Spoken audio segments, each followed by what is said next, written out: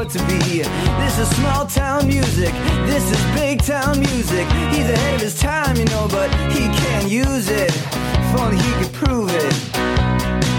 Well, tomorrow's just a song away, a song away, a song away. Hey everybody, welcome to Rock Solid, the comedy podcast for all things music, both new and classic. I'm Pat Francis. And I'm Kyle Dotson. And Kyle, today our guest, I'm very excited about this guest today because I don't think I'm wrong in saying that the person sitting opposite me today is probably responsible for more hit songs than anyone that's ever been on the show. And we've had people with hit songs. Yeah. Steve Lukather, Melissa Etheridge, Susanna Hoffs. Yeah. You know, we've had people, Sammy Hagar, but the guy across from us, yeah, this is the real deal. This guy's in the Songwriting Hall of Fame as of 2011. When I was in my formative years of record buying, every time I picked up an album, I would see certain songwriters all the time. I would see Diane Warren, I would see Holly Knight, I would see Desmond Child, and then I would see a couple of guys, Tom Kelly and Billy Steinberg, constantly, all the time. And so those names just stuck in my head. So when I would buy an album, I would be, oh, great, these guys wrote songs on this. This is going to be cool.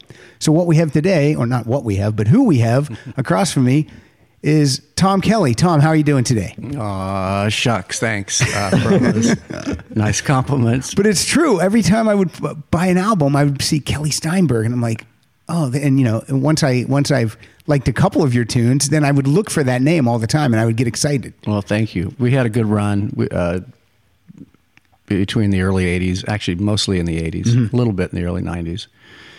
It's not a pretty good run, Tom. It's an amazing, like, I don't want to name the songs yet. I could just, if I just name them, because we're going to play them as we go along. If I just threw these names, you have at least half a dozen that are, I mean, you have more than that, but half a dozen of these songs, easily everyone knows them. And no matter what age you are, you know these songs, you've heard these songs. And that's incredible. Well, thank you. Thank you. I'm not sure that's true. Oh, it is. But I know people that are in their 40s know my songs really well because that's when they were junior high school age and so on, in the 80s and so on. Well, I'm 52, and these songs I know and love. Well, good. Thank you very much. And you've worked with many artists that are in my wheelhouse, which is cool. Oh, good. Now, the way that Tom came to be on the show is I have a friend, Tony Diamond, who is friends with Tom's son. And every time I would see Tony, he'd be like, do you know Tom Kelly? And I'd go, of Kelly Steinberg? And he'd say, yeah. And I go, yes, I know Tom Kelly. He's like, you should get him on your show. I go, okay, let's make that happen. And then I would never follow up. And so this happened like 3 times. And then I saw Tony like 2 weeks ago. He's like, hey, you know Tom Kelly? I go, of Kelly Steinberg? And he goes, yeah. I go, okay, I'm gonna email you this week, and we'll see if he'll be willing to give us his Sunday morning and come down and chat about his career. Yeah, big shout out to Tony. Yes, thank you, Tony. He put this together, actually. So I hope it's fun, because if it's not, then I want you to go and yell at Tony. That's easy. Now, before I'm going to start, and I don't know, what was the first song? What was the first song that you had published? Either you solo, or you with anyone else, or you with Billy Steinberg? Yeah. Very first, I was when I first came to LA in 1974. I put together a backup group for Dan Fogelberg. The first thing that happened as soon as I got here is my friend John Barrick, who was a manager and worked with Irving Azoff and the Eagles and all that bunch, he hooked me up with Dan Fogelberg, who had just finished his Souvenirs album, and he wanted to put together a road band because he was going to do his first full-blown tour other than solo touring. So I met him, and I was playing bass for him. I play other instruments, but I played bass in a lot of the performing bands that I was in. So I met with Dan, and we just in my little house, my little rental, and we went in the back room and plugged in, and he ran through some of his songs, and I sang along and played bass, and then he just said, "Yeah, you're hired." That's so cool. And I had a partner in a band I'd been in with in St. Louis. His name was Denny Henson, and he and I kind of formed the nucleus of the vocal backup for Dan, and then we put together a few other musicians, and ended up I ended up using that as a vehicle for writing my own songs, and Henson was a songwriter as well. So we called ourselves Fool's Gold, and we got a record deal with Clive Davis on Arista, and made a couple of albums, and never really broke the top 40. And things, change and move on. We all plot our way through the bands of life. So after that, I started doing a lot of session work, and then ended up later doing a solo album and working with Toto and so on and so forth. You toured with Toto. You told me that before we started. Yeah, your question was the first song published. The first songs published were on the Fool's Gold album, probably in 1976 on Arista Records. Cool. And were you from a musical family? Yeah, my dad was a band leader. He started a band when he was a senior in high school in Indiana. Cool. And he always had a day job. Unfortunately, he was a musician at heart, and I think he did that for probably 20 years. I don't remember it because I think he stopped doing it about the time I was born. So I had no idea about your connection with Dan Fogelberg. I'm a huge Dan Fogelberg fan. Never got to see him live, sadly. But rock and peace, Dan Fogelberg. Yeah, no kidding. Nice guy. It's a tragedy to lose him so young, but he was fun. We were best buds there for a while on those early tours, and he always did a solo set, and then we'd come out and play with him. But in terms of somebody sitting there with a guitar and entertaining you and blowing you away, just a guitar and a voice, he was one of the best. James Taylor, he was in that category of. And Cat Stevens just is doing a solo acoustic tour right now. I'm sure that he's the same way. Yeah, I suppose. I imagine. I haven't seen him live, so I couldn't vouch for that. But yeah, neither have I. But I have seen James Taylor many times, and yeah, he's just phenomenal. Amazing. Well, then I'll just jump into so we can get a song playing here. You worked on REO Speedwagon's biggest album of all time. Yeah, I was lucky Infidelity. there. High Infidelity. I think I had helped them a little bit before that. They called me the song doctor because if they could get stuck on a song. Then they'd give up and call me, and I'd come. And we both were managed by Frontline Management, which was Irving and Azoff and John Barrick. So we both came from Champaign, Illinois. They moved out cool. here. Yeah, we all kind of migrated, starting with Irving, and then REO came out, and John Barrick came out. Artists, bands, managers. It was a big scene in Champaign, Illinois. And we all kind of found our way out here, and just about everybody that I can recall that was doing that went on to be successful. So that's pretty amazing. Yeah, it is. But so on this, on High Infidelity, which it's such a great album, and it's still amazing to me that that the record label gave them that many chances to really make it. But you wrote a song. You wrote a song with Cronin. And then you also wrote a song with Gary. And the song we're going to play is the one you wrote with Gary Richrath. Let's hear a little bit of Follow My Heart. Unbelievably cool. I approached you to show you that I'm nobody's a fool. In an era brought terror as I sense your dare. Should I follow my head or follow my heart? Should I follow my head or follow my heart? You got the lead, baby, I've got to start. Should I follow my head? Should I follow my heart? Should I follow my head or my heart? So are you, when you're writing a song, are you a lyric guy or are you a music guy? Mainly music. Mainly music. Yeah. So when you and Billy Steinberg write together, he's the lyric guy? Yep. We dabble in each other's thing here and there. Billy,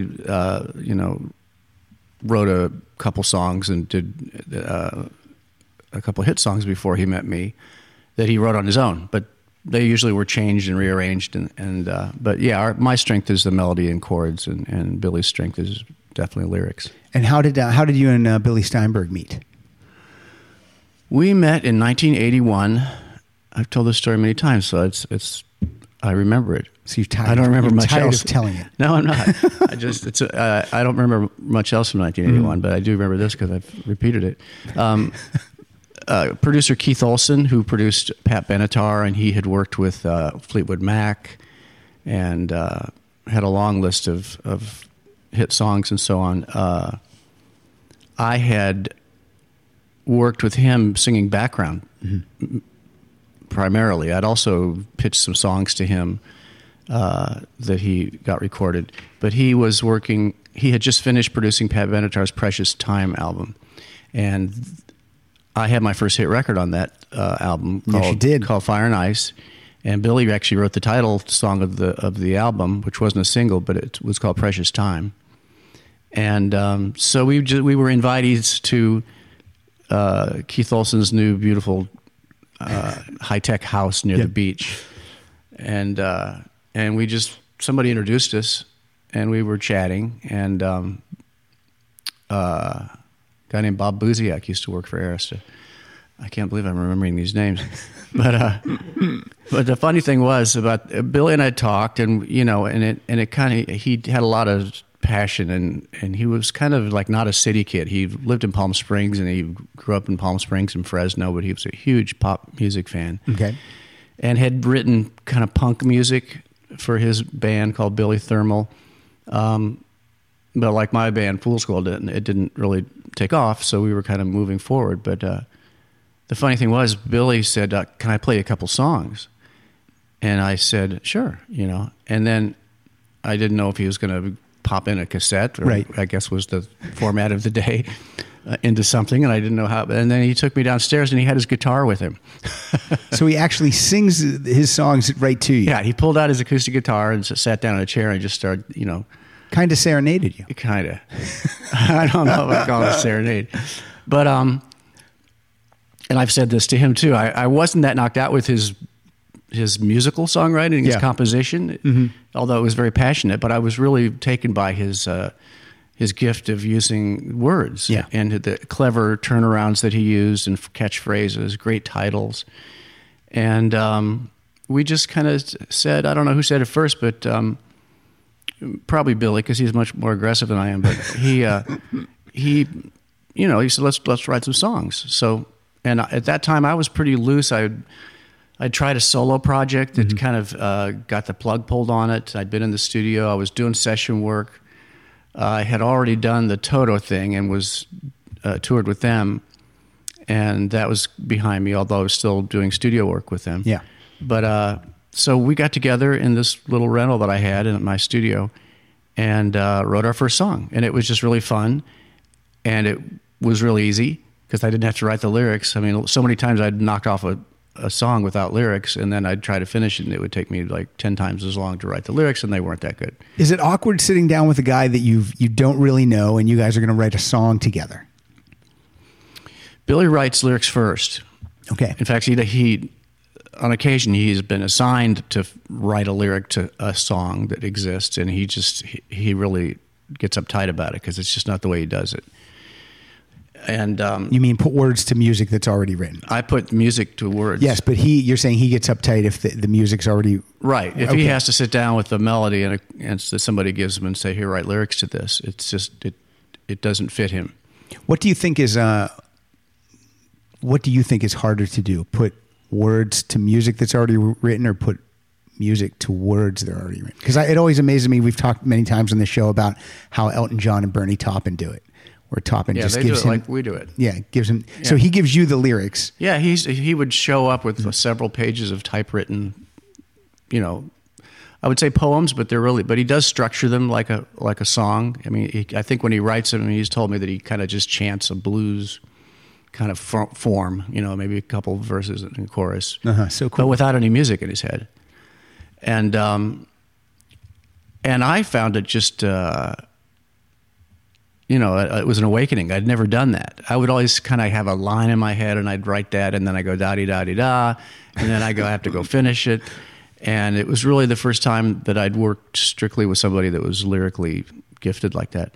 So our first song was covered by Rick Springfield. It It's called Just One Kiss. It's the first song we wrote, and it was a real simple, like almost 3-chord kind of thing.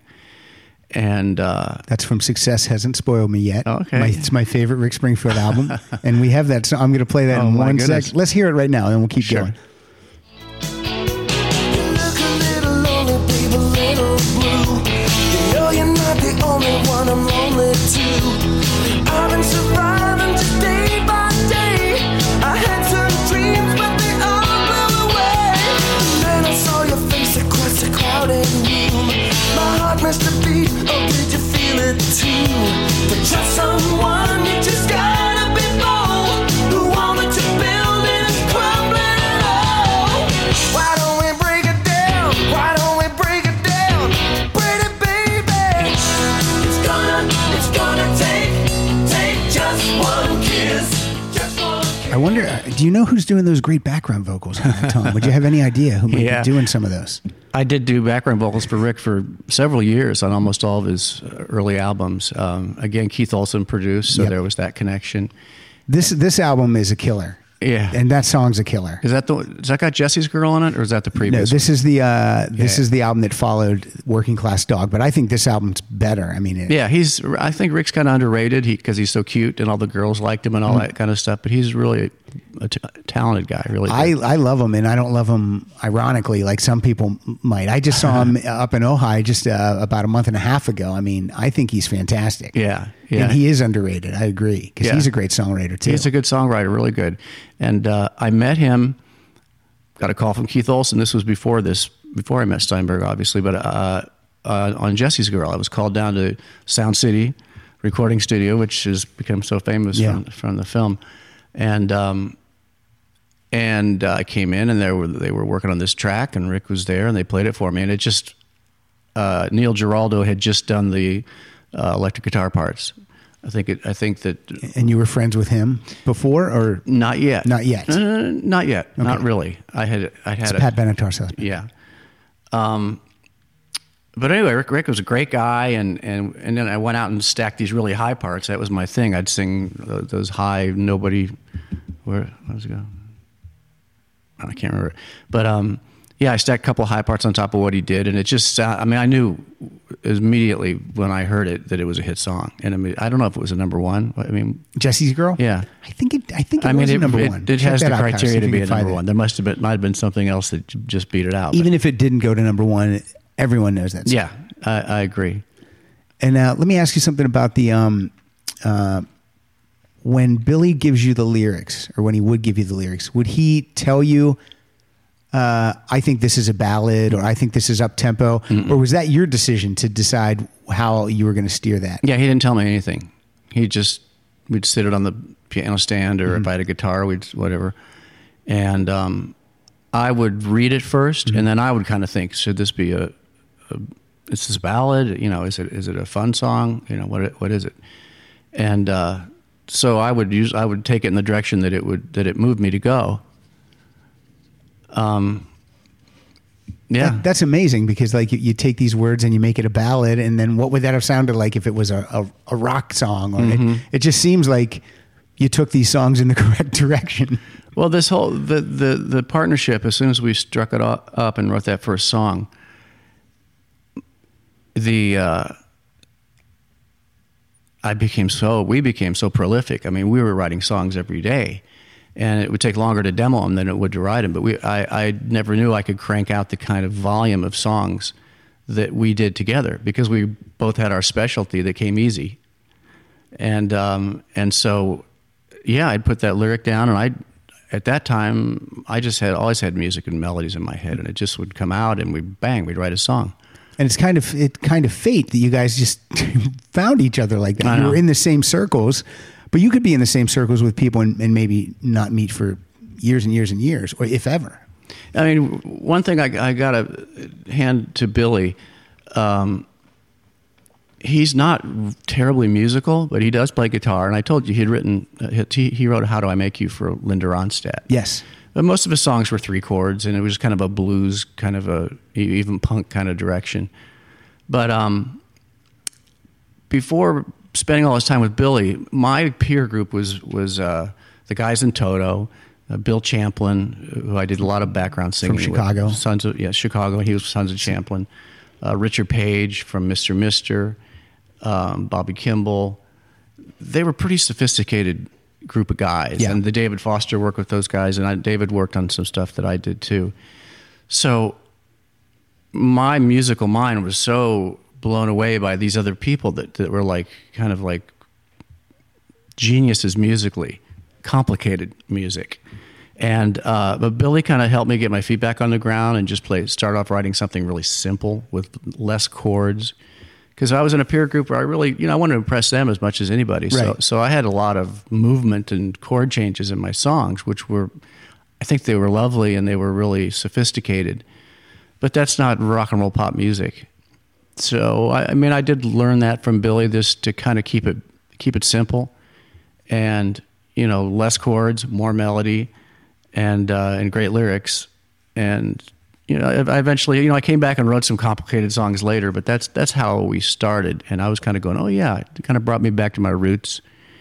And we copied a lot of '60s styles, Everly Brothers and Beatles, of course, and Motown stuff. So it was good to kind of get grounded again. Cool. Mm-hmm. Let's real quick. Jesse, Yeah, it did go to that number went one. to number one. Yep. Let's hear real quick. Let's hear this song from Pat Benatar's "Precious Time." This is "Fire and Ice."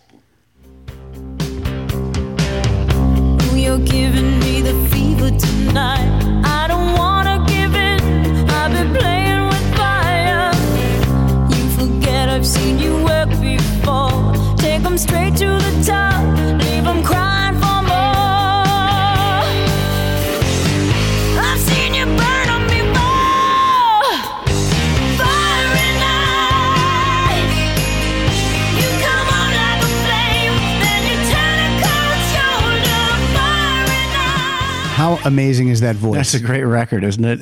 That's my favorite Pat Benatar album. I love that album. She can really sing. She's something. Yeah, she's incredible. And after I hadn't met her at that point. I actually wrote the song with, again, Keith Olsen was, I look back, he was in the middle of a lot of my early development, but he was producing that album in the midst of it, and he introduced me to Scott Sheets, who was the rhythm guitar player Yes. in the band. And they kind of had a rule in their band that they didn't want to do any outside material. Somebody in the band had to co-write it. Had to help out. So they weren't even going to listen to anything if I submitted it. So I ended up, Keith said, well, write something with a rhythm guitar player. So I wrote this and then submitted it, and they loved it. And then Patty changed the bridge a little bit.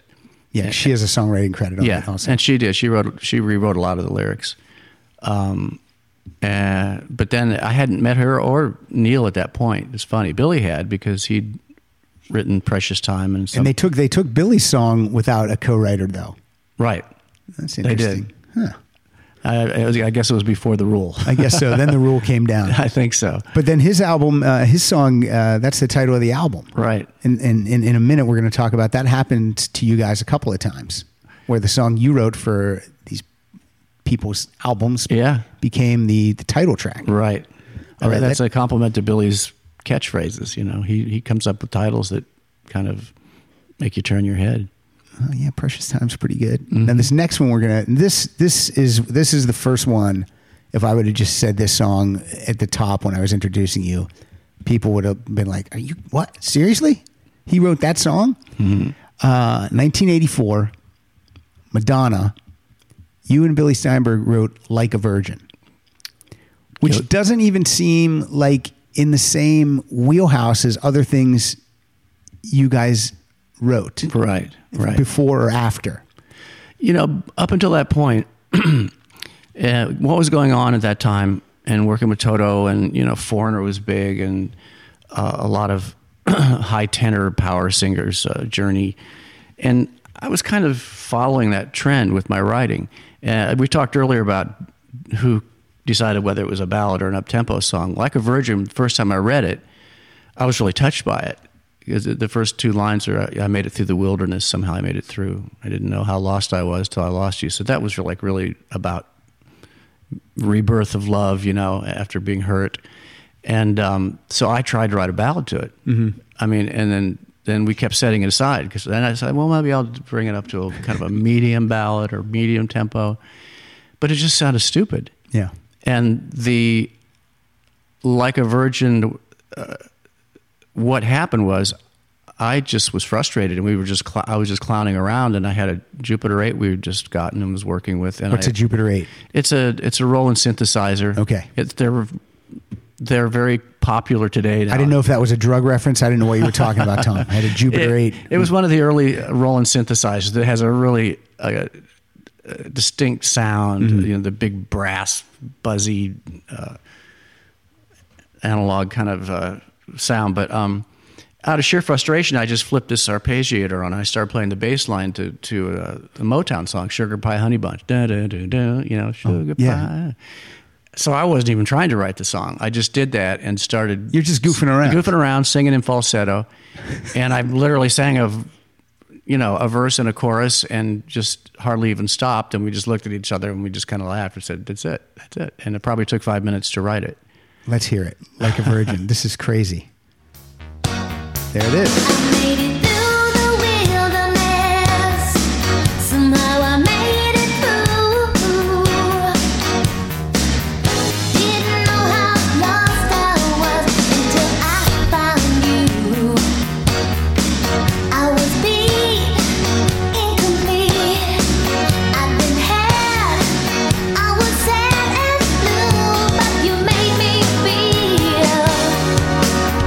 Yeah, you made me feel shiny and new, like a virgin, touched for the very first time. Now, you wrote one of the most iconic songs of all time that is so locked into this performer. I mean, it really. I mean, that's She hates it too.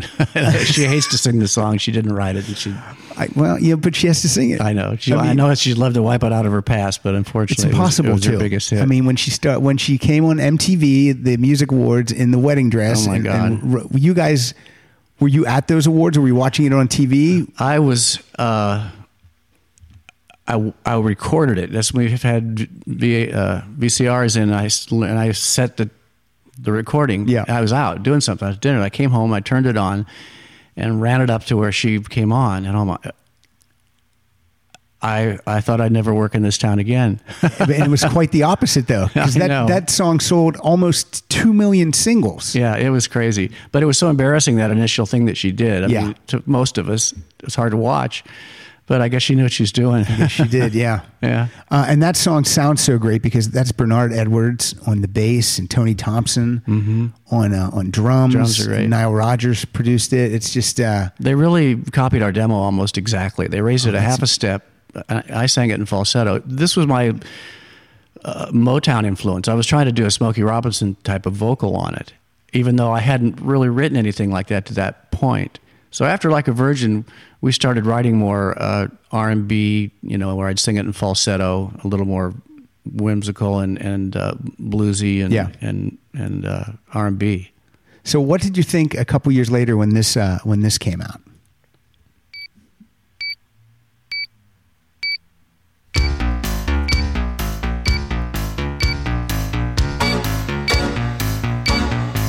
I finally made it through med school. Somehow I made it through. I'm just an intern. I still make a mistake or two. I was last in my class, barely passed at the institute. Now I'm trying to avoid. Yeah, I'm trying to avoid a malpractice suit. Hey, like a surgeon. That's the ultimate compliment. It's the ultimate compliment. Weird Al does your song. Madonna doesn't get the call if he can record this song. You guys get the call, right? Correct. And you guys immediately said, absolutely. Yeah. And that's one of Weird Al's most popular songs too, I believe. It could be. Eat It and I'm Fat. But yeah, Like a Surgeon, I mean, that's definitely he can't tour without playing that song. That's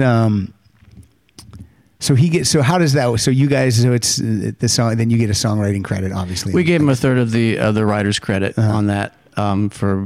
He wrote all new lyrics to it. And there's some mailbox money for you. Sure. You didn't even know. There. All of a sudden, Yep. here's some extra scratch for you. Exactly. That's what I call it, Kyle Scratch. But I didn't ask you this. Are your headphones too loud, or are they okay? They're fine. All right. I didn't want to. Usually we do a music test, but we didn't today.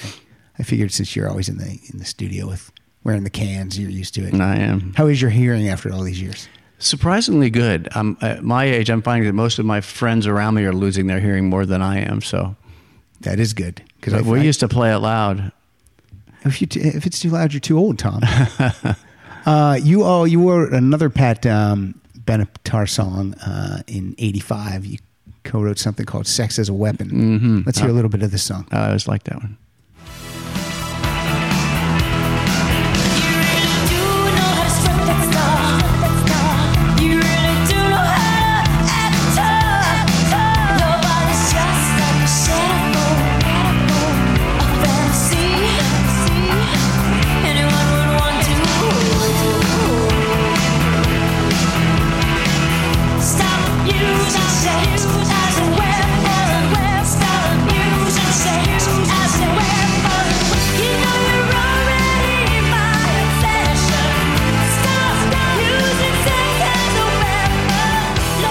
Yeah, that was the opening track on Pat's Seven the Hard Way album, and they broke the rule here too because it was just you and Steinberg wrote this song. Right. Yeah, that was a fun one. Yeah, that's a great sounding song. I like that a lot. Thank you. Sex as a Weapon. She sure sings it, doesn't she? She does. She's amazing. I've seen her in recent years too, and she's still got it vocally. I'm sure. And Neil, I think, is a very underrated guitarist. I mean, He's great. He wails. Yep. Just the best. Yeah. And he still looks cool, that son of a bitch. Still looks really cool. Has a look. Slicks that hair back, chain wallet, We became the boot. We had become good friends after Fire and Ice, and then Billy and I started getting together with him and co-writing this and that. Although this one, like we just banged it out, and I think it was a last minute. They were working on that album, and we kind of played this for them, and they thought they were done with the album. They just said, "We got to do this," and they went in and cut it and nailed it. That's another great compliment. When now we're done. Oh, damn it! Now we gotta. Okay, let's do this one. Okay, so this brings me to another iconic song from 1986. This track ends up being the title track on this person's, just like Madonna. It's the title track on this person's sophomore effort. This is a Cyndi Lauper song. I'm not going to say it. Let's just play it. And we'll talk about it then. You with the sad heart. Don't be discouraged. Don't realize it's hard to take courage in a world full of people. You can lose sight of it all in the darkness. No inside you make you feel so small. But I see your true colors shining through. I see your true colors, and that's why I love you. So don't be afraid to let them show your true colors. True colors are beautiful like a rainbow. Tom, that's another song. Cyndi Lauper can't take the stage without singing True Colors. True. If they say you can only sing two songs, this one's got to be one of them. Yeah, it was big for her. First time I heard that song, I didn't like it at all. I mean, I had done a demo of it. The song, her version. Okay. Yeah, not the song of it. Okay. I'd done a demo of it, singing it, and on the grand piano. It was very just straight ahead, almost gospel-y like, and with some background singers, like you're singing in church or something. Okay. And I really envisioned it more of a standard classic type of approach. And then I heard her with her kind of baby Yeah, she does have a little thing, bit, yeah. and that real sparse arrangement to it. It was like, come on, kick it up a little bit. But she proved me wrong, and I obviously started liking it more as it jumped up the charts. Well, it went to number. Oh, and I forgot to say, Like a Virgin, that went to number one. And was that your first number one, Like a Virgin? Like a Virgin was first, and then followed up the next year with True Colors. So it was like we were riding riding high. It was great. It's so funny because back then with MTV, there was always that fake rivalry, like Madonna against Cyndi Lauper. I don't know if you remember, and it was like, Sure. it wasn't really there at all. Right? No, I mean, at the time when they first both came out, I mean, honestly, and Billy would agree, we both thought Cyndi was a stronger artist, had a stronger voice. We thought that she'd go farther. Yeah. But I mean, Madonna had the brains, I think, to know what people like. Yeah, she was it together. even on Wikipedia. Madonna is listed as an entertainer. You know what I mean? She knows how to market. Yeah. So I want to put in a plug though for Justin Timberlake. True Colors is in the Trolls movie, in the new Trolls movie. we're gonna play. That's gonna be our play out song, but you can talk about cool. it right now.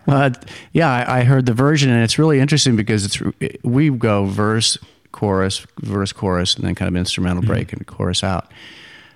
They go verse, chorus. I mean, they really mixed it up. Yeah. But I almost feel like because most of us have heard that song, it's interesting to hear. I think you need to be familiar with it in order to appreciate the new arrangement. And he sings it with Anna Kendrick. Yeah. 'Cause they do voices in the And Trolls it's really movie. it's really sweet, and I got goosebumps when I heard it. I thought it really comes across great. So Now, when something like this is happening, are you contacted in advance, or does it just happen and then after the fact you find out, someone's gonna, like Phil Collins does a version of True Colors also. yeah, I mean, in 1992, I sold the bulk of my catalog to Sony ATV, the publishing, and we still get the writers, and so Sony ATV, they have the right to license that without having us agree or anything. Okay. But they keep us in touch. I had heard something about it. There's always something bubbling. I didn't, there's a cartoon coming out with True Colors. Okay.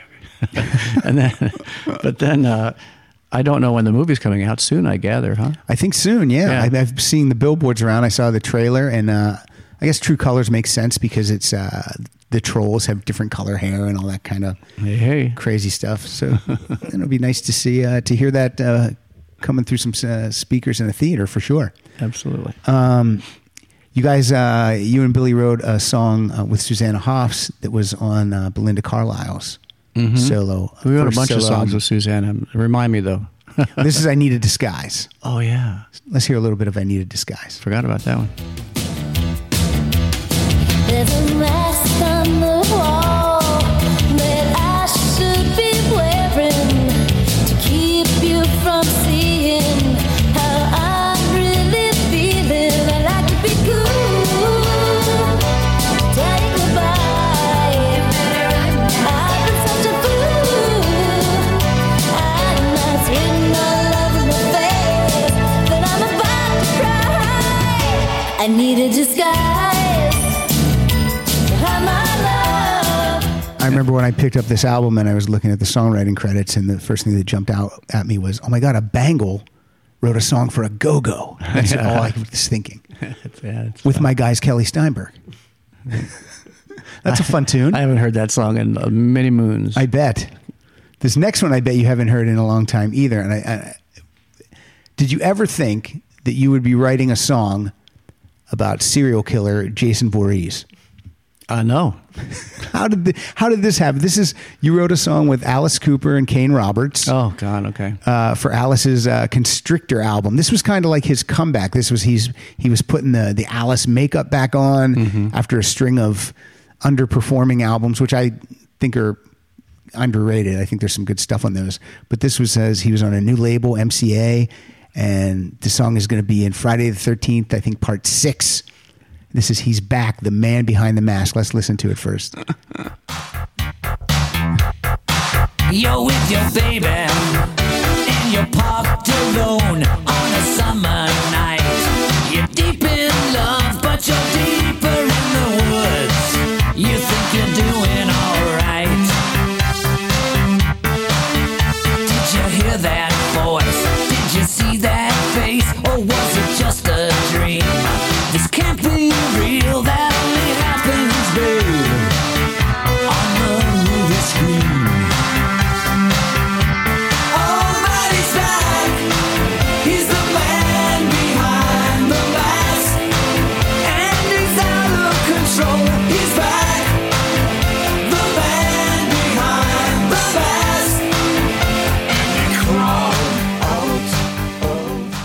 You also co-wrote Trick Bag on that album. I don't even remember that one. Oh, I love Trick Bag. I don't think I have. Is that we don't right? have that queued up though. That's a great tune. By the way, that was a Jupiter 8 all over that.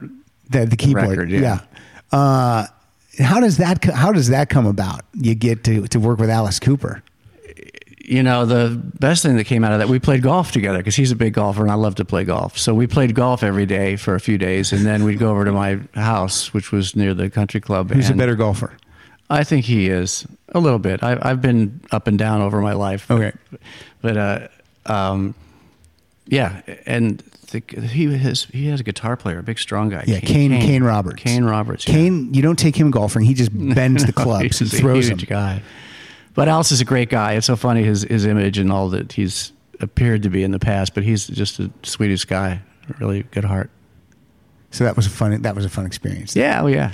And so it's just wild that you write True Colors and then you write a song about for Friday the 13th Part 6. I once sang Backgrounds. You want to talk about, polarized activities? I do want to talk about this. I sang Backgrounds on an Amy Grant, Christian album in the afternoon, and that night I sang on Girls, Girls, Girls by Motley Crue. Now, were you when you work with a band like Motley Crue, are they just, well, they were I think that was the album where they were getting they were all clean and sober, I think, for it could Dr. be. Feelgood. And I'm not sure if that's the song I sang that night. Yeah. I thought I'd throw that one out there because it was funny. But Tom Werman produced Motley Crue. Oh yeah, I'm wrong. It wasn't on Dr. Feelgood. That was on the Girls, Girls, You know Girls a lot. Yeah. I know too much. I sang on all Tom Werman's records. I mean, from Cheap Trick to Motley Crue and Poison, Twisted Sister. So I did a lot of dark, evil background singing. People that listen to this show know and are sick of me talking about it, but Cheap Trick's my favorite band. I love him. Yeah. We're gonna move into a Cheap Trick oriented thing in a minute. I'm gonna talk to you about this.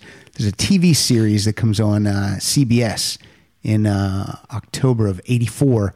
It's called Dreams, and I think it's a fictional rock band show with John Stamos and Jamie Gertz. And you and Billy wrote. Did you write a lot of the music or all of the music for the show?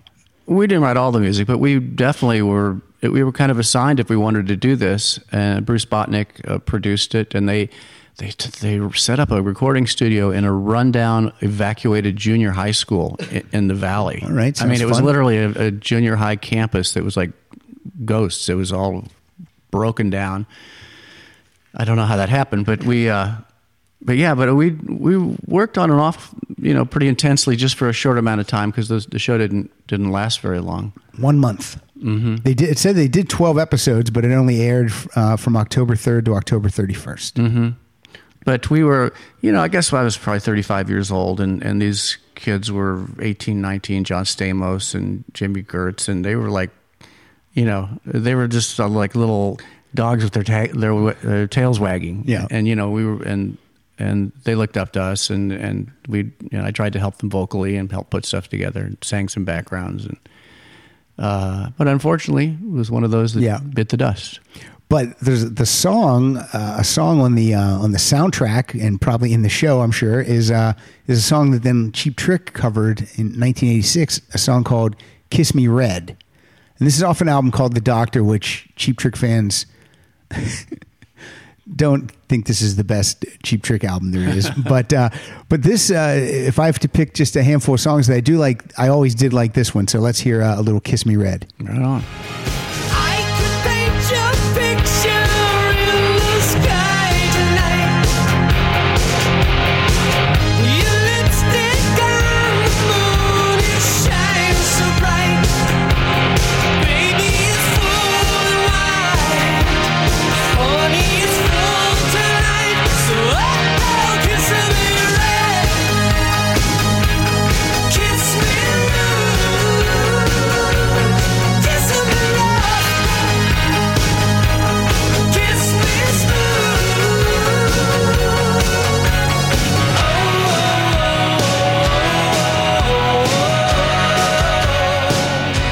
I love that. That's a fun song. That is a fun song. We had fun writing that and recording it, and everybody always loved it. It never quite happened, but No. it was a fun song. What does Kiss Me Red mean? Kiss Me Red. Ask Billy. Maybe lipstick? Maybe lipstick. All right. We're going to move on, Tom, to another one of the big iconic songs in the Kelly Steinberg canon. This is Heart. Had a big comeback album, self-titled in 1986. It's time to do the follow-up. They got Ron Nevinson's producing again.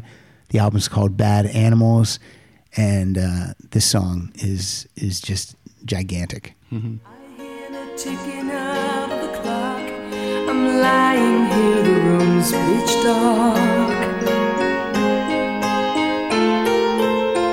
I wonder where you are tonight. No answer on the telephone.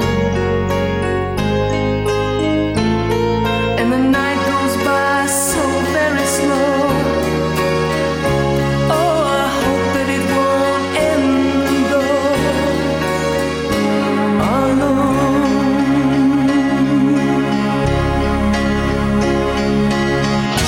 Till now, I always got by on my own. I never really cared until I met you. And now it tells me to the moon. How do I get to alone? How do I get to alone? Now, is this the third number one for you guys? Yes. Yeah, It amazing. is. And I sang the high part on that, along with Nancy Wilson. Yeah, I love that song. I actually Well, wrote... Tom, you must be an amazing vocalist too, because to sing background vocals with Ann Wilson, that's got to be intimidating for me because I can't sing at all. Well, it wasn't really. It's just what wasn't. I did. It's just what you did. So- Yeah, and we became good friends. And but it's funny. I wrote that song early in my relationship with Billy. It had been around for a little bit, and I wrote the music to that sitting in a condo in Mission Hills outside of Palm Springs, Mission Hills Country Club. Billy was he's still working his day gig. He worked for his dad as in a table grape farming business.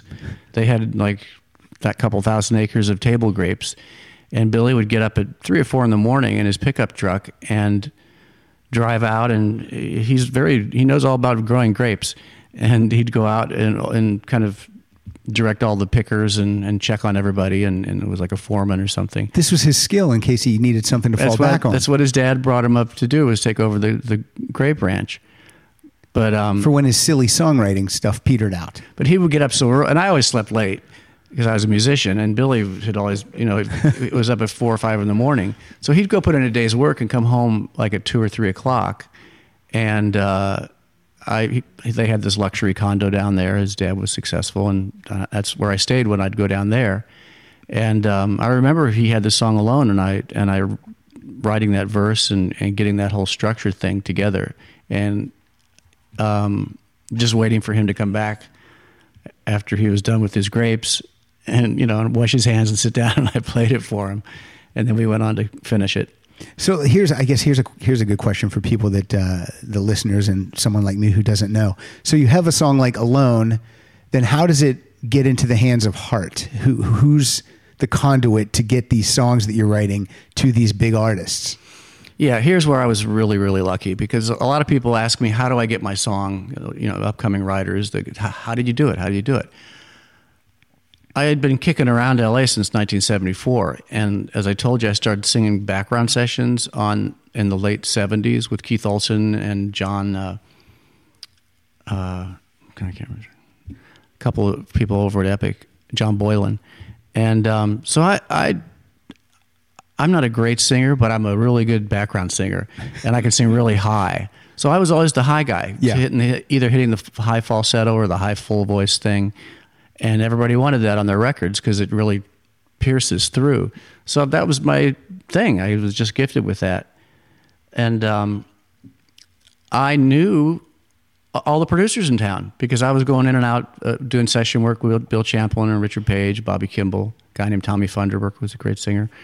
And we worked all the time. And if I wanted to slip a producer a song, I'd just make a copy of it and hand it to And him. hand it to them. Wow. Yeah, and we had working together. It's always an intimate thing. Everybody respects each other. So, in the case of Alone, I think I did just hand a cassette to Ron Nevison? Ron Nevison, yeah, who was working with her. I was doing backgrounds on some other project with him. I don't even think it was Heart. But Was it Survivor? Could have been. Okay. Because Could've he been. produced the Vital Signs and the When Seconds Count albums. Did I sing on that? I would have to look up Survivor. It's okay. I don't know. No, we'll let him. You're digging deep here. I just know because I remember, Ron Nevison had that. That was the time of the big bombastic Yep. 80s production, Yep. and he was great at that. So Yep. everyone was Sure. wanted to work with him. That was the 80s sound. Yeah. So, and then you guys also wrote another song off the Bad Animals album called "I Want You So Bad," which is also a great tune. I love that song. Yeah. So You were backing vocals on When Seconds Count. Okay, thank you. Yeah. I don't remember half of what I did, let me tell you. and you mentioned this guy Tommy Funderburk. Yeah, I used to see his name all the time too, because that name just you're like, I've never seen that last name before in my life. Great guy, great singer. He, like me, he sang high stuff a lot. And would you guys sing background vocals together a lot of times? We did. Yeah, we did. Hmm. He sang with David Foster and a lot of projects that he had, and as I did on and off. And we would just cross paths. We'd see each other all the time. The first time I heard Alone, I think it was on MTV. It was like world premiere video from Heart coming up, and I was like, and as soon as I heard it, you were just like, well, that's a hit song without a doubt. I don't know anything, and I'm like, well, that's going to go to number one. Yeah. I mean, crazy. I mean, again, that's another song. Ann and Nancy still sing that to this day. And I love how they do it now. It doesn't have that, do it acoustically maybe or something? They do it acoustic. It's just great. And Ann still can hit that note. Yeah, she's amazing. It's phenomenal. Yeah, that's a good one. That one, everybody came together at the right time and place on that one. Now this one, I didn't know that you wrote this one. It's you have a song here that Roger Daltrey recorded. Oh, right. A song called Lover's Storm. Wrote that with Gary Usher. Yes. And who is Gary Usher? Gary Usher was a friend of mine. He passed away in 1991 of cancer, but he goes way back. Gary Usher was brought to Collinsville, Illinois, to hear the band that I was singing with at the time, a big vocal band called The Guild. It's the last band I kicked all over the Midwest playing in bands, but it was the last group I played with before I moved to L.A. And he worked with The Guild. Nothing happened with it really to say, but I met Gary Usher, and Gary wrote 409 with Brian Wilson, and he co-wrote In My Room. In My Room with Brian Wilson. He was in Hawthorne, California. If you go at those early Beach Boy biography days, and he was a neighbor or something, and he got in that little circle and co-wrote a bunch of those early car songs and surfing songs. That is amazing. And then somehow drifted out of that picture, and he got into, I think he was president of RCA Records for a while, and he kicked around doing all kinds of stuff. But he and I wrote a few songs in the 80s before he got sick and so on. And we wrote a song called Lover's Storm.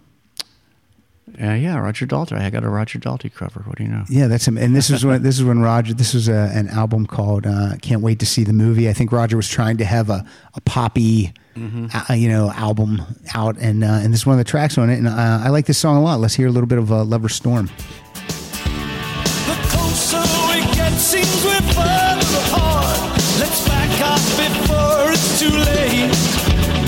Since we know each other's lives by heart anyway. We've come so damn far and been through it all. It's hard to turn around with your back to the wall and the tears rain down. It's a lover's storm when the lightning strikes and the pain is born. Feels like another. I just saw The Who in Santa Barbara this past Thursday night. Oh, fantastic. Fantastic show. I love them.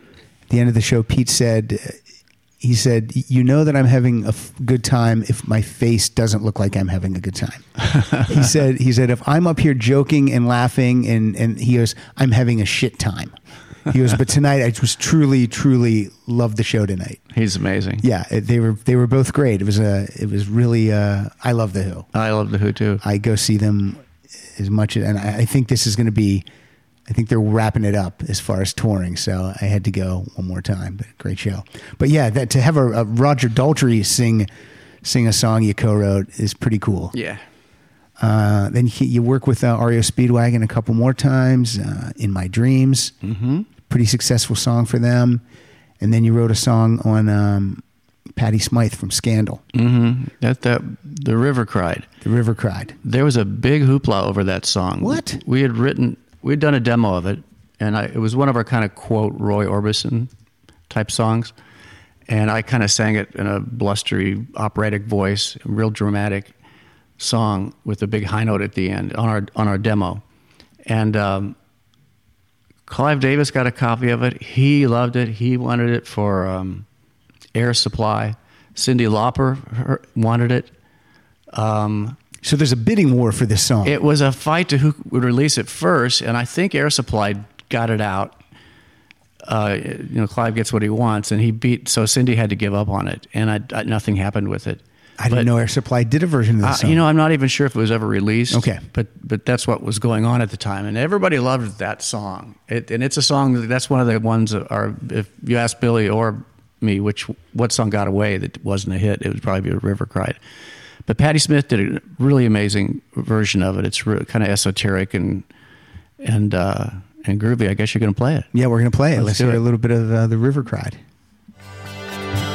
Thinking of you, missing you, hoping there with me. I didn't tell my lips where to go.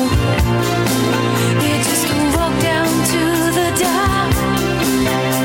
I sat on the edge, fighting a shiver, telling everything I heard inside. And the river cried, 'cause I lost your love. The river cried, the river cried for my lonely soul. The river cried, you were the only one who really knew me. You were the only one in whom I could. Yeah, Cyndi Lauper must have been bummed because this was like her team worked on this album. Rick Chertoff and William Whitman and the guys from the Hooters were on this album. So, yeah, she was probably like, Yeah, I got to tip my hat to Billy Steinberg for the lyric on that. I mean, that gives me goosebumps every time I hear it. This is I really like this album, the Never Enough album a lot. It's whenever I pull it out and take it with me in the car, I'm like, man, this is such a great album. But yeah, I like that. That's a good record. Kind of didn't. Then she kind of disappeared. I think on her own. Yeah, she was Not because we didn't want her. She just was, I guess, didn't want to do it anymore. I think she kind of backed out of the business. Yeah. She's married to John McEnroe, Kyle. That's for you. Okay. Kyle, you're younger than me, so you know these songs we're playing. You know these songs. Yeah. Yeah, I know a lot of them. Come on, you know the River Cried? We I just don't know that one. But A good portion of them. now, you what do I want to move? Oh, okay. Yeah. Here we go. Whitney Houston. Whitney Houston. You guys seem to jump in on these sophomore albums and just kick it up a notch. Yeah, we had a good run there. So let's hear this Whitney Houston song, "So Emotional," and rock in peace, Whitney Houston. Waiting for this phone to ring all night. Why you wanna make me feel so good? I got another home, babe. I shouldn't get so hung up on you. I remember the way that we touched. I wish I didn't like it so much. I get so emotional, baby. Every time I think of you, I get so emotional, baby. Ain't it shocking what love can do? Ain't it shocking what love can do? Ain't it shocking what love can do? That song was the inspiration for that song came from Prince. And I can hear that. Yeah, definitely. I sang it in a high falsetto, copying Prince's style, and it was more up-tempo than Whitney did it, and a little more kind of nervous Prince style as opposed to kind of smooth the way Whitney sang it. Mm-hmm. So Clive, as he always did, if we had a song that he would come to LA, he'd stay in these bungalows at the Beverly Hills Hotel, and he'd take meetings all day. So I had one at 1 o'clock or something. And usually Billy and I went together. For some reason, I remember Billy was out of town, so I went to Clive's bungalow, and he's, "Come in, Tom," and he's going to play me So Emotional. And at that time, I think it was the third single from that album. I'm not sure. Yeah, there were big... So the album wasn't out yet, and he was going, I tell you what, Tom, I really think this is going to be a number one hit, da-da-da. And then he played it for me, and it was slower than I had written it, and a little more relaxed or something. And I didn't like it at all. Like True Colors. So, you write it one way, and then if they change it, and then you think, oh, it's no good. But once again, I was proven wrong, thankfully. Number one. So that's your fourth number one. Fourth in a row, yeah. The other big songs on that album, I Want to Dance with Somebody, and Didn't We Almost Have It All? I mean, that's a gigantic album for her. Huge. Just amazing. And what do we got? What do I got in the canon next? Oh, yeah, we got again, amazing songs you wrote with Susanna Hoffs. This is my favorite Bangles album. I love everything. And when she was on the show, we talked about both of these songs. But this song is I love this song so much. Let's hear In Your Room. I love it in your room at night. You're the only one who gets through to me. In the warm glow of the candlelight. Oh, I wonder what you're gonna do to me. Come alive when I'm with you. I'll do anything you want me to. In your room.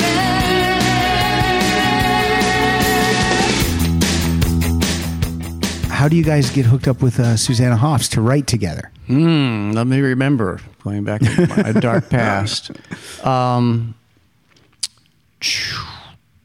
don't really remember, to tell you the truth.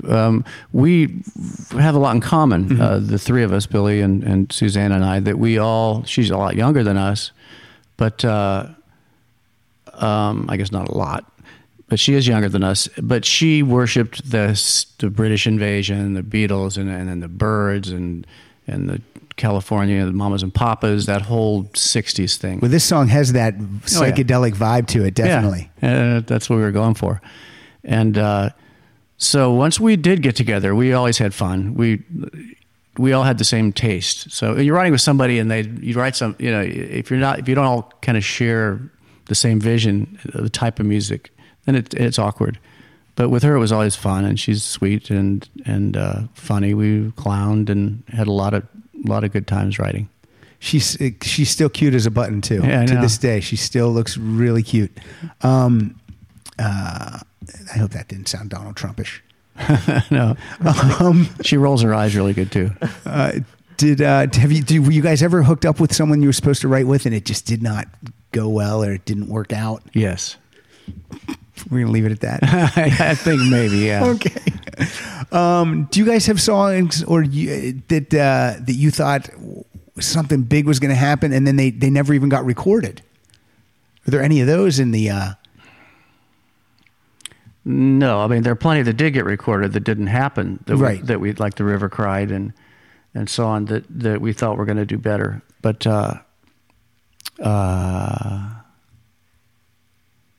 If you gave me about an hour to think about that, I might come up with something. But I think we'll be off the air by then. Well, let's listen to the next, just an iconic, huge single for the Bangles. Let's hear "Eternal Flame."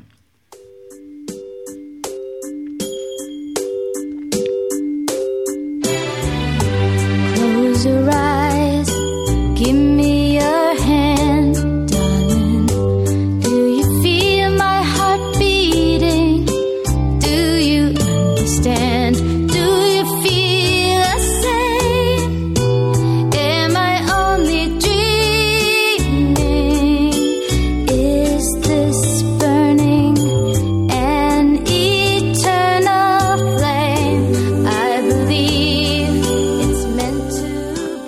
So I want to say that In Your Room goes to number 5, and then, which is amazing. This goes to number 1. Yeah, it was our 5th number 1 in 5 years, so we were just riding high. But I love that song. I got to tell you, that's one of my very favorites, just in terms of the melody. And so I think it might be one of the best melodies I've written.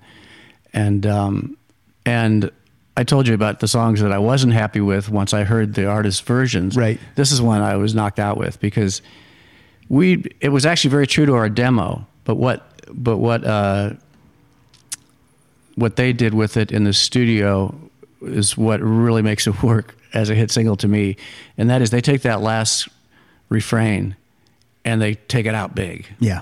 You know, the close your eyes, give me your hand, just repeating it and building it with more orchestration and vocals and stuff. When we demoed it, we just ended it. We did it, an eternal flame, boom, over. But they do this thing where the whole choir comes in and it gets huge. And boy, when I heard that, I thought it was a number 1 song. Yeah, I love the Bangles. I love the 60s vibe that they have on all their albums. And Suzanne has been on the show, and Debbie's been on the show too. And I think they're fantastic. They're great. Love them all. They're really great. Moving on. What else? And see, I told you. I said at least half a dozen. We've already got 5. There's no question that everyone knows those 5 number 1 songs without a doubt. I hope so. And I hope people are finding other songs as we're moving through here. This one is a song that I have 3 versions of it, but we're gonna hear Cindy's version, and I love this song too. I Drove All Night. This is one of my favorites. Such a great song. Yeah. I had to escape. The city was sticky and cruel. Maybe I should have called you first, but I was dying to get to you. I was dreaming when I drove the long straight road ahead. Could taste your sweet kisses, your arms open wide. This fever for you is just burning me up inside.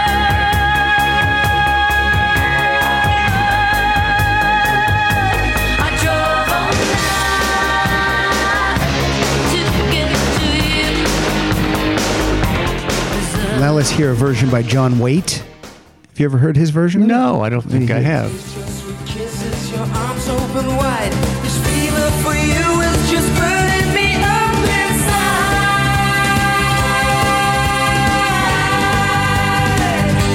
I drove all night to get to you. Is that alright?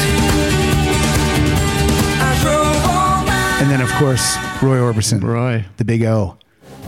Could taste your sweet kisses, your arms open wide. This fever for you was just burning me up inside.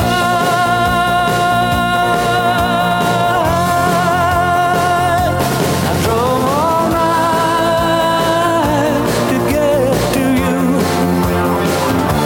Is that alright? I drove all night, crept in your room, woke you from your sleep to make love to you. That came out after he passed. Correct. And I think that was the single that they released off of his what was the album called? King of Hearts album. Mm-hmm. That has to be a Jeff Lynne had to have produced that. Oh yeah, he did. Because you can just it has that Wilburys sound. We wrote that. So by the way, you didn't get the Celine Dion version. Oh, I did not get the Celine That's Dion a 4th. version. I didn't know about the John Waite version. Oh my gosh! But that was one of the big thrills of my life was to meet Roy and have him sing that song. It didn't come out until after he died because all it was he came to my house and sang on the demo.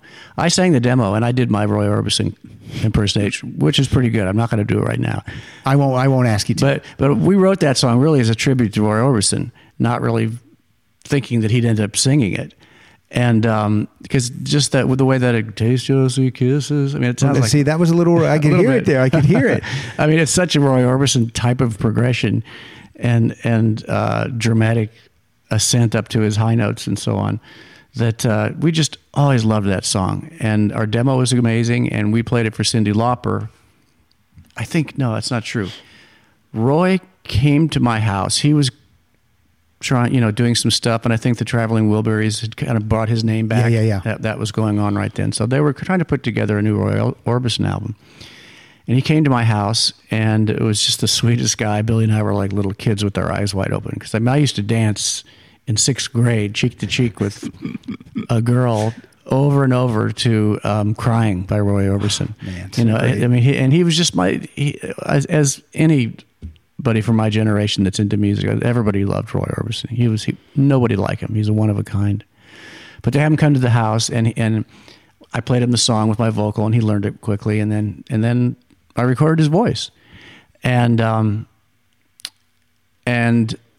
then nothing was happening with him. You know, we were calling his people. No, well, it's not put together yet. In the meantime, Billy and I went to New York to meet Cindy for the first time. She had recorded True Colors. Right, but you never met her. We'd never met her, and she wanted to work with us because she figured we had the Midas touch, which I don't know if we did. And you co-wrote 5 songs then on the A Night to Remember album. And it didn't do very well, truthfully. That was kind of a big disappointment. That is a bummer for me as a fan too, because I think that album is far superior to the True Colors album. And again, that's actually my favorite Cyndi Lauper album. Well, that's good to hear. It's good to hear. Who knows why?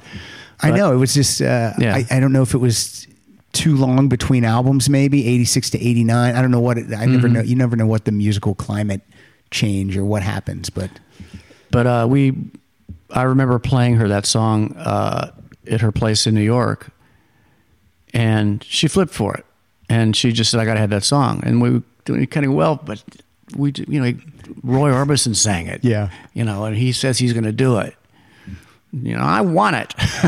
I want it. So she was very insistent, and so since there wasn't really anything coming from Roy's place, you let her have it. We let her have it, and it went to number 6. Yeah, it was. I thought it was a top 5 or something like that. And then maybe a year later, I don't remember when it was that Roy died, and we got wind that they were trying to put together another record. So we got in touch with whoever it was who hooked us up with Jeff Lynne, and we met him in the studio and played him. Brought down, I think it was on a 16-track TEAC. So the vocal that we heard Roy Orbison sing, you recorded that yourself? Correct. It was recorded in my den, in my little home studio. Wow. So they just took the demo, the 16-track demo that I did, and just replaced everything around his voice. And that is amazing. And it sounds good. I mean, it sounds like a real Roy Orbison song, doesn't it? Yeah, it really does. I know. Do you get a production credit on that album? No, we didn't. But that's fantastic. It was a much bigger hit in England and Europe, I believe. I heard that it did really well over there. For some reason, American public's a little fickle. They don't like to go back. It's great though. That's a great song. I'm very proud of that, and to have my childhood hero sing my song was really a high point in my career. Let's hear another song off the Night to Remember album that you guys co-wrote. Let's hear a little Unconditional Love. To you, and I wanna be everything you want me to, but I'm not sure I know how. I lose faith and I lose ground. Then I see you and remember unconditional love. And then Susanna Hoffs records that song too on her When You're a Boy, her first solo album. Right. The funny thing is, Unconditional Love, Susanna heard that song after it came out. This is long before she was still with the Bangles. Yes. And she said, I love that song. I want to do that song, but she just did it. And so we said, well, let's write another song like that. And that's what Eternal Flame was. I mean, it's got the same tempo. It's got similar chord changes. It was like, like the old writers used to write a follow-up that sounded like the first hit. That was our follow-up. Eternal Flame was the follow-up to Unconditional Love. Oh, that's stuff we're learning. I love it. Yeah. And then you guys, when she did have a solo album out, you guys co-wrote My Side of the Bed. Mm-hmm. Let's hear My Side of the Bed. I've been dreaming since I was born. In my dreams I see eyes like yours. I'll be the pillow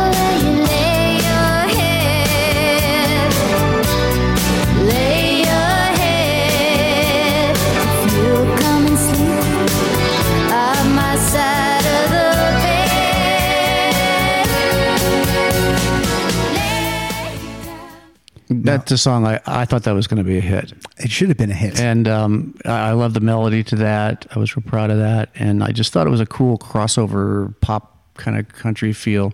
It's one of those things where you say, if that was a Bangles song, because Right. you never know, everyone always says, when, Roger Waters leaves Pink Floyd and he's playing theaters and Pink Floyd's still playing stadiums because that name holds so much value. So, Yeah, I think it would have been a hit for the Bangles. now this next song is, I find this to be the signature song of this band, and this band had been around for a while. It's a song for the Divinyls. Oh, yeah. And Kyle, play this song. You know this song, Kyle. I love myself. I want you to love me when I feel down. I want you above me. I search myself. I want you to find me. I forget myself. I want you to remind me. I don't want anybody else. When I think about you, I touch myself. Oh, I don't want anybody else. Oh no, oh no, oh no. You're the one who makes. Just keep recording. Then when he comes in, we'll just pick up from there. I think that went to number 1 also. Let me find it here. Peak position. Ooh, number 4. Son of a bitch. How long have we been recording? Probably like an hour 15. Okay. We're going to wrap it up soon. I want to get through the Pretender stuff, and I also want to ask him about writing for women, because most of these songs are recorded by ladies. Flush. That was a flush from Tom Kelly. Tom Kelly's peeing. Psst. Do you like this episode? It's informative. So we just faded I touched myself down, so I'll just start talking to you. We're almost done, Tom. I hope you're having fun. I'm fine, yeah.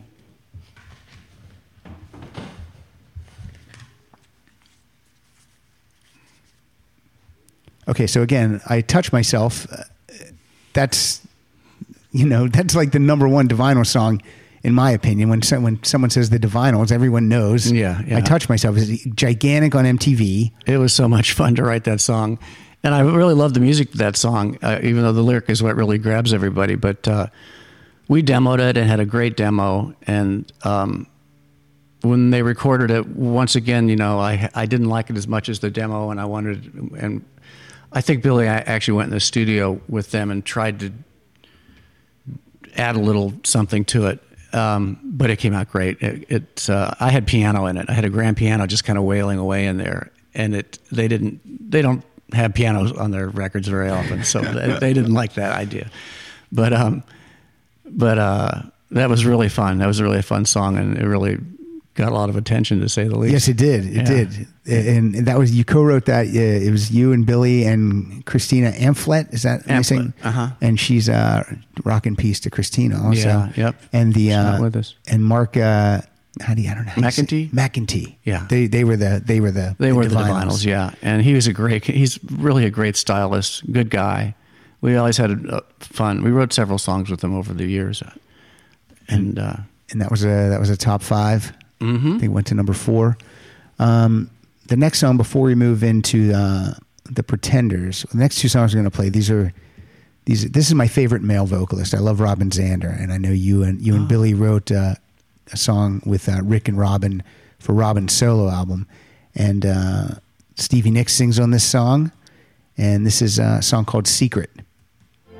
Baby, come close so no one can hear. I want to whisper something, whisper in your ear. I want to tell you things never told no one else.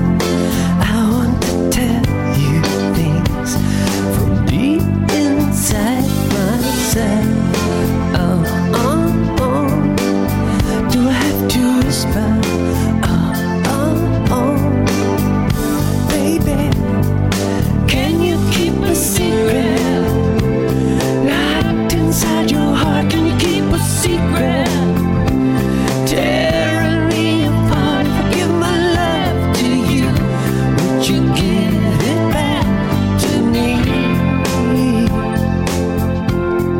this is such a great song. This is a great album. I mean, this is, I think, an album, if you can find it, you should pick it up, because it's got Harry Nilsson's song on it, and it's got Christina from the Divinyls sings a song with Robin, and it's just so good. It's good. And that song is great.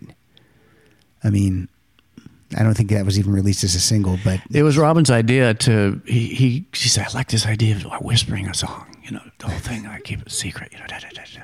So we wrote the whole thing as though we were kind of like whispering in someone's ear.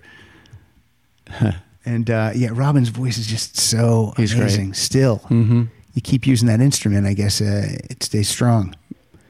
I know what I wanted to ask you is, now a lot of the songs you guys have written, majority of them are sung by women. Absolutely, yeah. And when you were writing songs, did you ever think that? Did you think guys were going to sing them, or did you think girls were going to sing them, or didn't you care? I didn't care. I wish more men would have sung them, but I've been asked this question before, and Billy and I have talked about it before. Why? A couple of reasons, I think. One is, during that era, most of the top male singers, whether they're in bands or solo, wrote their own songs.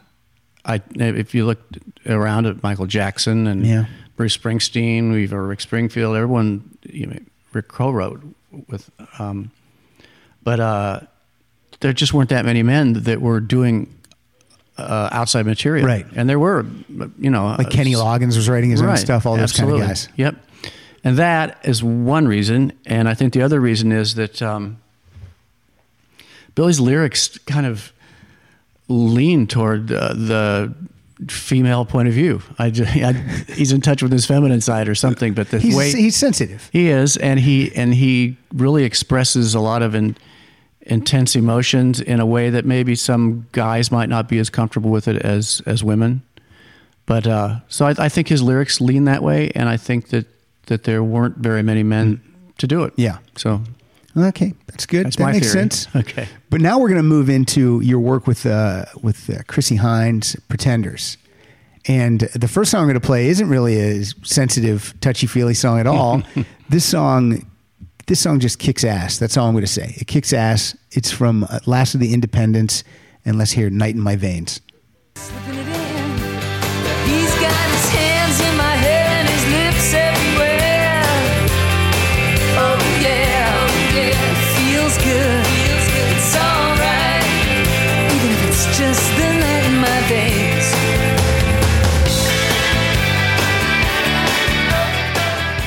This was like a big comeback album for them. It was. I love that song too, and it's like a dirty, gritty.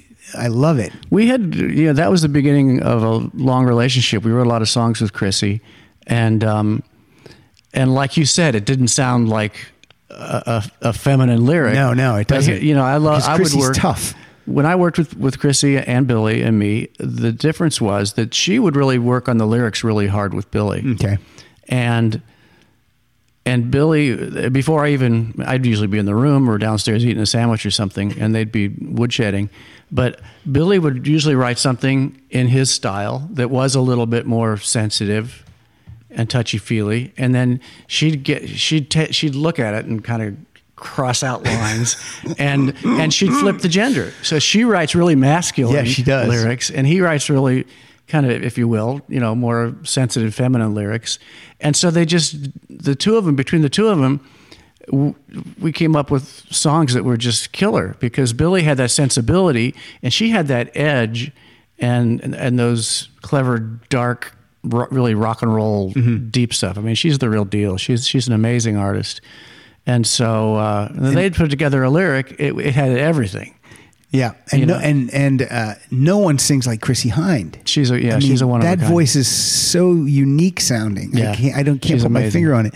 Now I have to admit, when I picked up this album before I even heard it, and I'm just looking through the thing, the liner notes, and I saw your name, I was like, what's this going to be like? Because she doesn't seem like a person, in my opinion, that was going to write with a Kelly and a Steinberg. She wasn't. It just didn't seem. How did you get together with Chrissie Hynde then? It is amazing that happened at all to me, because she doesn't seem like the type of person that would write with pop songwriters. No, I would think, and this is I'm just as an outsider, I'm thinking she might not have even liked some of the songs that you Sure. might have written. We're right. I think she liked Like a Virgin. I doubt it. I happen to know that she loves Like a Virgin. Oh, okay, now. good. I don't. She probably didn't at the time. Okay. But I'll tell you if I don't know how much time I've got. We have time. But Billy and I were getting to be pretty seasoned writers, and we'd had several hit records. We'd had 5 number ones, and I had a big 24-track studio in my house, and he'd come over Monday through Friday. We, kept doing what we're doing. Money was tight, though. I'm kidding. They sold a lot of records. But we had a guy, and over the years we had a few guys that we would have a little contract with. If you can place a song, somebody to run our songs, and not a big publishing company, but just a guy. Okay. Dale Kawashima was our guy for a while. He's been big in the publishing business. And a guy named Jason Dowman, we met him, and he gave us a pitch. We had a meeting with him. He says, I really think I can plug some of your songs with some bigger artists and so on. Well, fine. If you can do it, Yeah, have at it. We'll give you a little piece of it. If you don't do it, then you don't get anything. Yeah. He said, I want to work for you guys. I'm going to do something. So he approached Chrissy's manager in London. And I think I Drove All Night had just been out over there. So that was a pretty cool song. I mean, to someone like Chrissy. Yeah, the Roy Orbison It wasn't pop squeaky like Eternal Flame or a Madonna song. So I think that Chrissy hadn't had a hit song in a while as the Pretenders, and so they were kind of figuring out, what are we going to do? She couldn't write a hit. Yeah. And so I think we just caught her at the right time, and I think the manager liked our track record, and we were hot at the time. So she sold it to Chrissy, and she said, these guys that wrote I Drove All Night and Eternal Flame, which were both huge hits in England, where she lived. So lo and behold, we got a phone call. Chrissy wants to write with you. Oh, really? Yeah. Yeah, she's going to fly to L.A. Wow. Oh, really? Yeah. And she's going to come over to your house. She and even write came songs. to you. Yeah, I would have thought she would have said, have them come to me. So Chrissy came to L.A. She showed up at my house and was just funny and always clowning and sarcastic. I mean, she's just such a cool lady. I mean, I can't tell you. And so creative and artistic. And she loved what we did. And in fact, when we were inducted into the Hall of Fame in 2014, we were told we got the thing. We were going to be inducted, and they said we're going to feature 2 of your songs live at the concert at the induction. We want you to perform one as songwriters, and we want an artist to perform the other one. Nice. And everybody first thought Madonna. Well, Madonna wasn't going to do that. She's just not going to do it. And then Cindy would have done it, but I think Cindy was overseas and committed to something. And I remember somebody suggested, well, let's get Melissa Etheridge. I'm lisping. That's okay. Let's get her to do True Colors. And Billy and I went, nah, that's not what we want. Yeah, why? And I said, why don't we get Chrissy Hynde to come over and do I'll Stand By You. Perfect. And so I just sat down, and we keep in touch. We still do. And I wrote her an email. She wrote back right away. Well, let me think about this. I'm not saying no, she said. This could really be cool. I didn't think she'd do it. Yeah. I mean, she's across the sea. Yep. And it would take a huge effort for her to get on a plane and fly across the pond and stay in New York just to do this one thing. Right. But she sat on it for a couple of days and wrote me back. She said, I'll do it. That's great. So, I mean, wow. Well, I mean, what a friend. And I think she appreciates the input that we gave her at that point in her career. And this is for the Rock and Roll Hall of Fame? No. The Songwriters Hall of Fame. Hall I'm of Fame. sorry. Did I say rock and roll? No, you did not. Okay. I know. That's my mistake. I'm not that cool. But Songwriter Hall of Fame is pretty cool. That's pretty cool. And it was a great honor. And she was wonderful. She came there and just, treated us like gold and sang the song great and gave a speech and really made us feel like $1 million. Well, you guys have 5 co-writes on this album. That one Last album, of the yeah. Independents. I'm going to play, we're going to hear 977, which is a song that you play bass and piano on also. Right. And this is such a cool tune. When I see the way you have to struggle just to do a little simple thing. I feel apologetic just because I'm not particularly suffering. So I let you take me down. I'm like your renter clown. When I saw my baby cry, when I saw my baby cry, I knew that he loved me. Now, 977, is that a room number? Is that what that's supposed to mean? You know, I don't remember. I don't know. I don't know what that means. I don't know what but it it was means very either. John Lennon influence. Yeah, it wasn't was. And you know, she had this idea, and you cut it off right before she says, Oh. he hit me in the face. Yeah. I mean, it's about abuse. Yes. And kind of it was kind of controversial. Mm-hmm. Is she going to just keep loving him when she's getting beat up? But it's that cutting edge Chrissie Hynde. There's way some of very thinking. dark underlying stuff in yeah. these songs. I know. In Night in My Veins and I'll Stand By You and this. Yeah, I mean that's just she's so good at that. You know, showing that dark side, but like having some positive meaning to it. Yeah. Which is a real gift to do that. And good bass playing on that song. Oh, thank you. How do you get hooked up to play bass on the on the song? Does she just say, "Tom, you want to play bass on this?" Or are you just hanging out? And I played bass on that. that's what it says here. It says I played Tom bass Kelly, on what wasn't that? Which album was that on? That's Last of the Independents. It says you played bass on 977. The next album she did, which was I can't remember what it's called.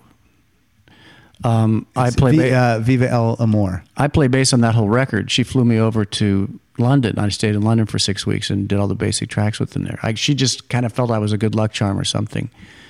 But Well, she must have thought you were a good bass player too. yeah, I was at times, yeah. But yeah, she was just trying to recapture the vibe that we had on our demo and stuff. So Well, let's hear a little. We have to hear a little of "I'll Stand By You." It's just Sure. my at my kids' grade school every year. The kids sing this song, and it makes my wife cry oh, because it's just like she'll just go, "Oh no, they're not going to sing this again." Okay, they are. She cries because she likes it, not because she doesn't like it. Why you look so sad? The tears are in your eyes. Come on and come to me now. But don't be ashamed to cry. Let me see you through. 'Cause I've seen the dark side too. When the night falls on you, you don't know what to do. Nothing you confess could make me love you less. I'll stand by you. I'll stand by you. Won't let nobody hurt you. I'll stand by you. Is that you on playing piano on this song? yes. Yeah. Yeah, that's going to make me cry. Well, I got to tell this, the record buying public missed the boat. This should have been a number one song. Well, you know what, though? I mean, this is the one I would say, how is that not a number one yeah, song? I think it peaked in 19 or 18 or something Yeah. like that. I know it was a mind blower to me too. But in the end, this song has been recorded more and played on American Idol and The Voice. And this song has got the longest shelf life, I think, or Yeah. in terms of staying current. People probably think it was a number one song because They of how probably much do. Yeah. accolades it's gotten after the fact. It probably gets played more than any song that we've written in terms of its staying power. Yeah. And it's got that philanthropic message to it. So it's always being picked up for some organization for. And don't take this the wrong way. It doesn't sound dated. It doesn't sound of a specific era or time. Right. It's timeless. Well, thank you. It's a timeless song. I'm real proud of that song, and I love the lyrical effort that Chrissie and Billy put together. Just blow me away every time I hear it. And I just wrote some pretty stuff to it, and bang, it happened. Well, then the next album too, Viva El Amor. You guys wrote great songs on this album too, and I want to play. We're going to play a little bit of From the Heart Down. Oh, I love that song. Such a too. good song. Yeah, thank you. Watch each other even when we sleep. The some small protection. It's a promise we keep. Love is hard to define. It runs in circles round the mind. But a circle ain't a circle if it's not complete. Oh, love me from the heart down. If it hurts or if it splits, love me from the heart down. Reveal me with a kiss. My senses must compete with a brain that lets me down, down, down. We satisfy each other. And then we're gonna. Unless you were gonna say something, were you gonna say something? I got goosebumps again. Well, that's good. Like when you can make yourself the person who wrote it get I know. goosebumps. I love myself. Well, that's what's funny. Sometimes if there's an episode of this podcast that I have to do editing on, and I'm listening to it, sometimes I'll say something that'll make myself laugh, and I feel it's weird that I made myself laugh. You know, I don't sit around and listen to these songs, so you're really pulling my whole past out here. Well, that's what every guest that comes on, when we're playing songs they wrote. Because they're I don't always think like, about "Oh, this. man." I just live my life, and I got kids, Right, and yeah. pay the rent and stuff. So it's kind of fun going down memory lane here, but it's really it's emotional to hear some of these songs, and the collaborations with Chrissy were always so special. I mean, I don't want to put anybody else down, but I will say that in terms of working with artists, I mean, it has to be the best experience for us. Well, and that's why I'm playing. I mean, I had like 9 songs queued up from Pretenders. You guys working with Chris. I'm gonna play one more because the last album you worked on her with was Loose Screw from 2002. This the record label I think went out of business then soon after it was released, and this is hard to find album, but it's a great album. And this is a song called Nothing Breaks Like a Heart. Oh, I love it. It's terrific. Yeah. I want you more than before, so I conceal it. Walk on, baby. Don't look back. This happy face is just a disguise.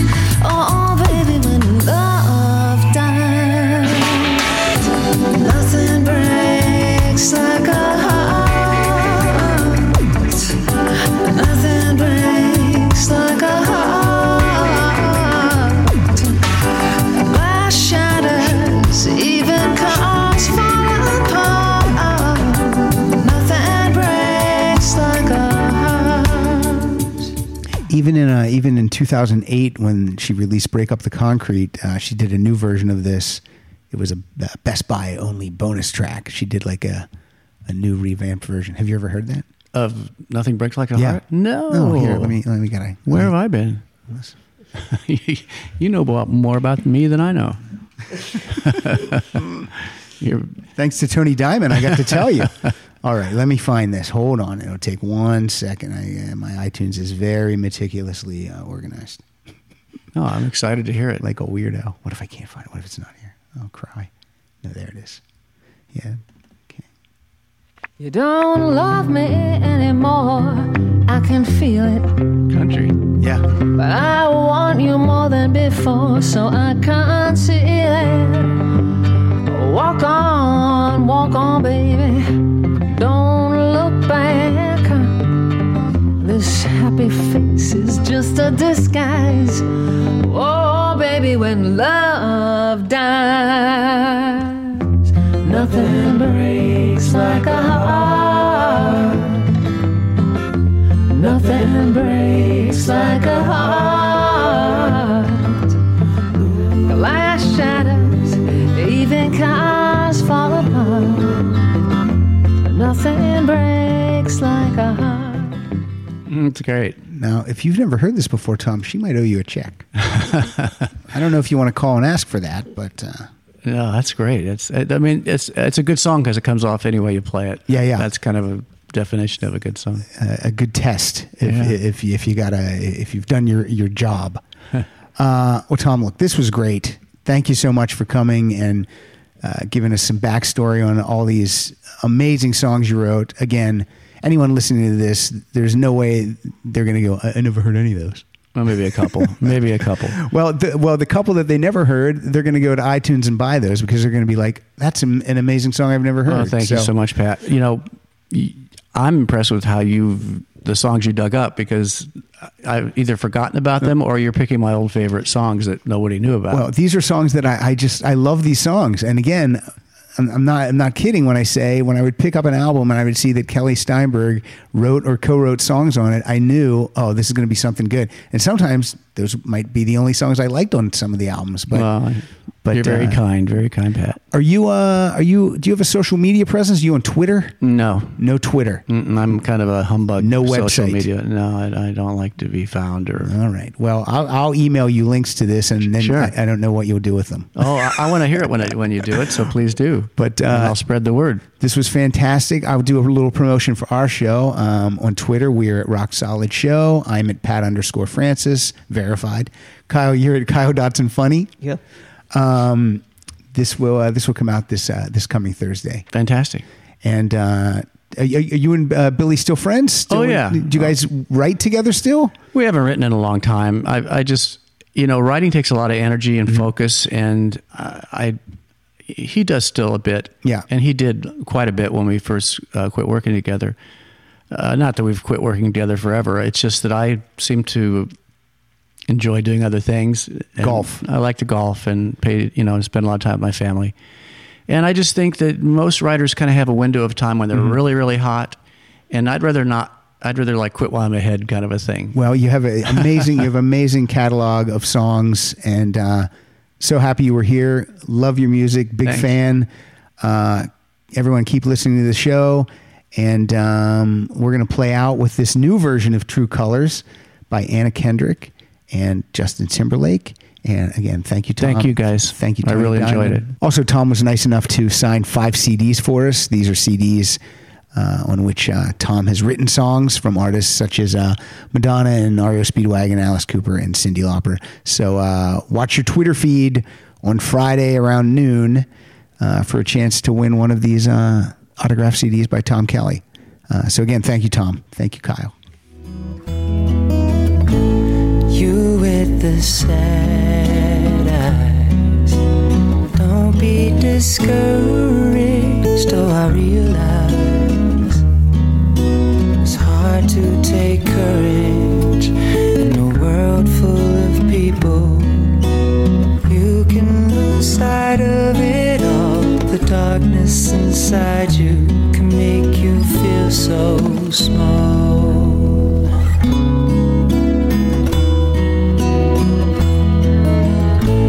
Show me a smile then.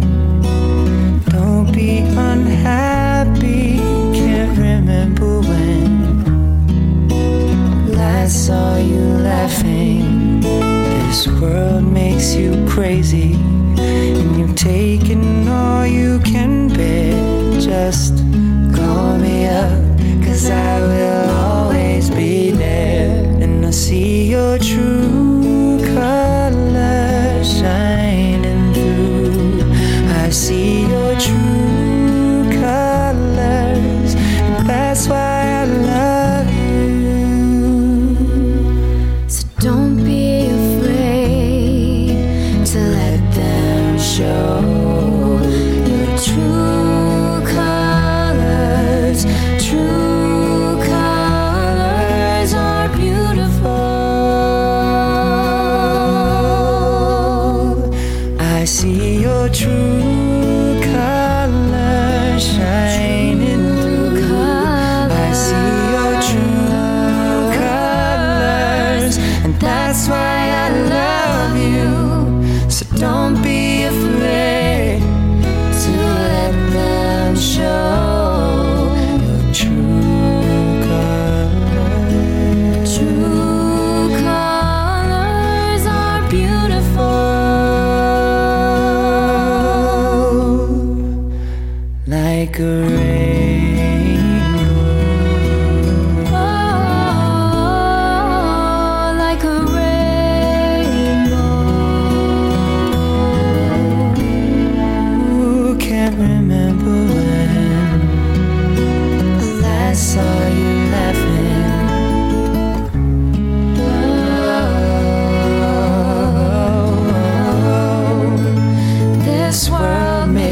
crazy, and you're taking all you can bear. Just call me up, 'cause I will always be there.